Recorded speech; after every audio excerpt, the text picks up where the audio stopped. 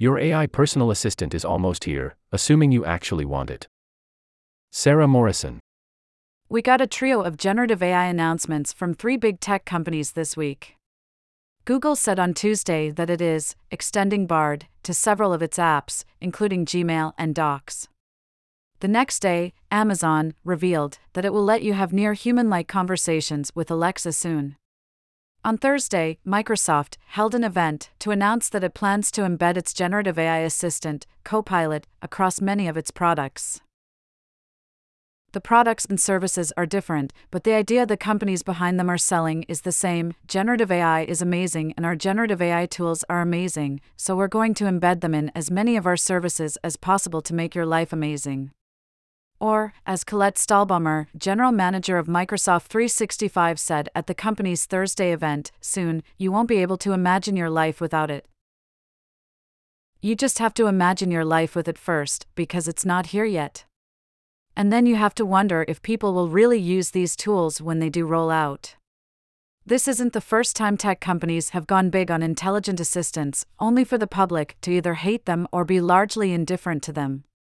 We can go back to the late 90s with Clippy, Microsoft's notoriously much-loathed Office assistant. More recently, we've gotten smart assistants like Alexa, Apple's Siri, Google's Google Assistant, and Microsoft's Cortana.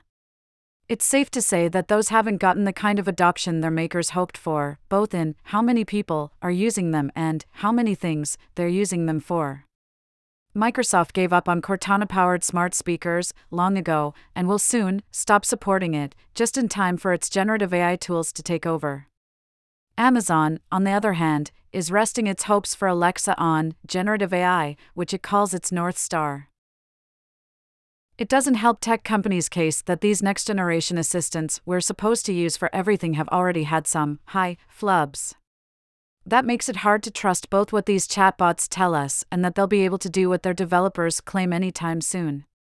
Older digital assistants were far from perfect, but the stakes were a lot lower. There are real consequences when chatbots fall short.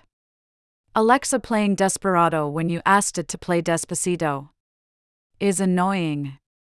ChatGPT inserting a bunch of false information that it insists is correct into an important work document could get you, and potentially many others, in a lot of trouble. https://www.newyorktimes.com/2023/06/08/New York region/lawyer-chatgpt-sanctions.html.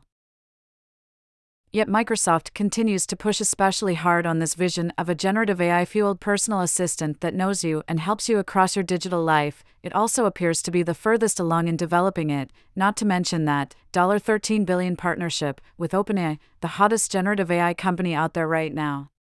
The company's internet search announcement, back in February, was a big deal, and it likely spurred Google to roll out its internet search experiment, Bard, shortly afterward.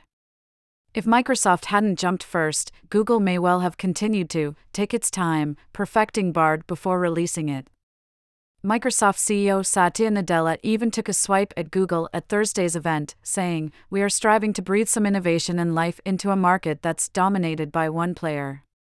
He didn't call out Google by name, but the company is currently on trial over its dominance of the search market. And also, after all that, most people still aren't using Bing, which saw only a tiny bump in usage after it got its supposedly revolutionary chatbot. Bard doesn't seem to have generated much interest either, although Google hasn't played it up the way Microsoft has for Bing. Neither company releases much data on how many people are using these new products, but the stats we do have suggest it's not very many.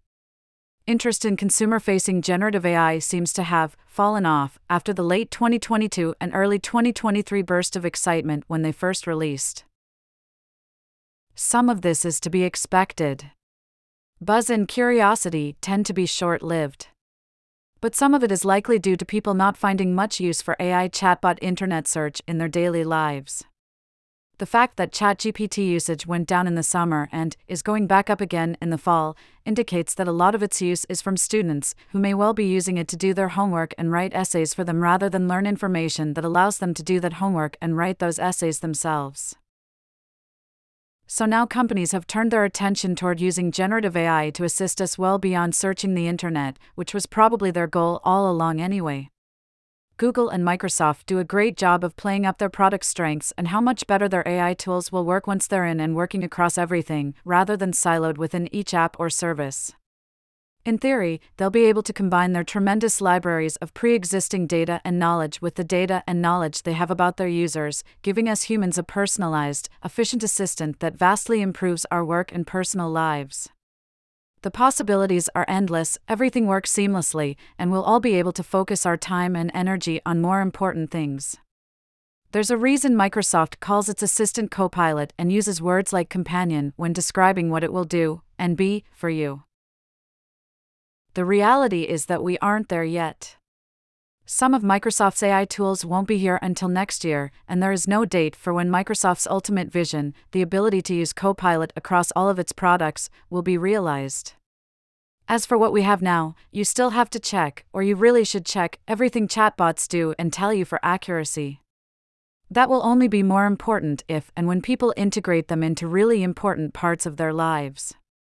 Google just rolled out a new tool so users can do just that. That's helpful, but it's also an admission, and Google continues to call Bard an experiment, further reinforcing the idea that this is something to try out but not fully rely on.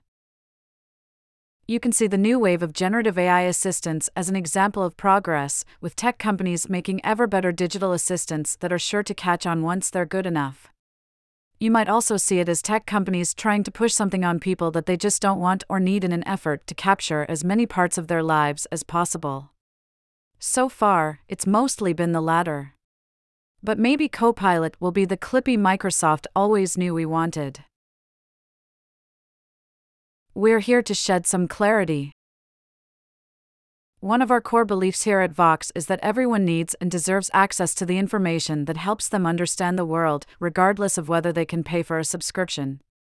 With the 2024 election on the horizon, more people are turning to us for clear and balanced explanations of the issues and policies at stake. We're so grateful that we're on track to hit 85,000 contributions to the Vox Contributions program before the end of the year, which in turn helps us keep this work free. We need to add 2,500 contributions this month to hit that goal. Will you make a contribution today to help us hit this goal and support our policy coverage? Any amount helps. http://vox.com/pages/support-now?IDM_campaign =sub-week-1 NDTM_medium=site and IDM_source=article-footer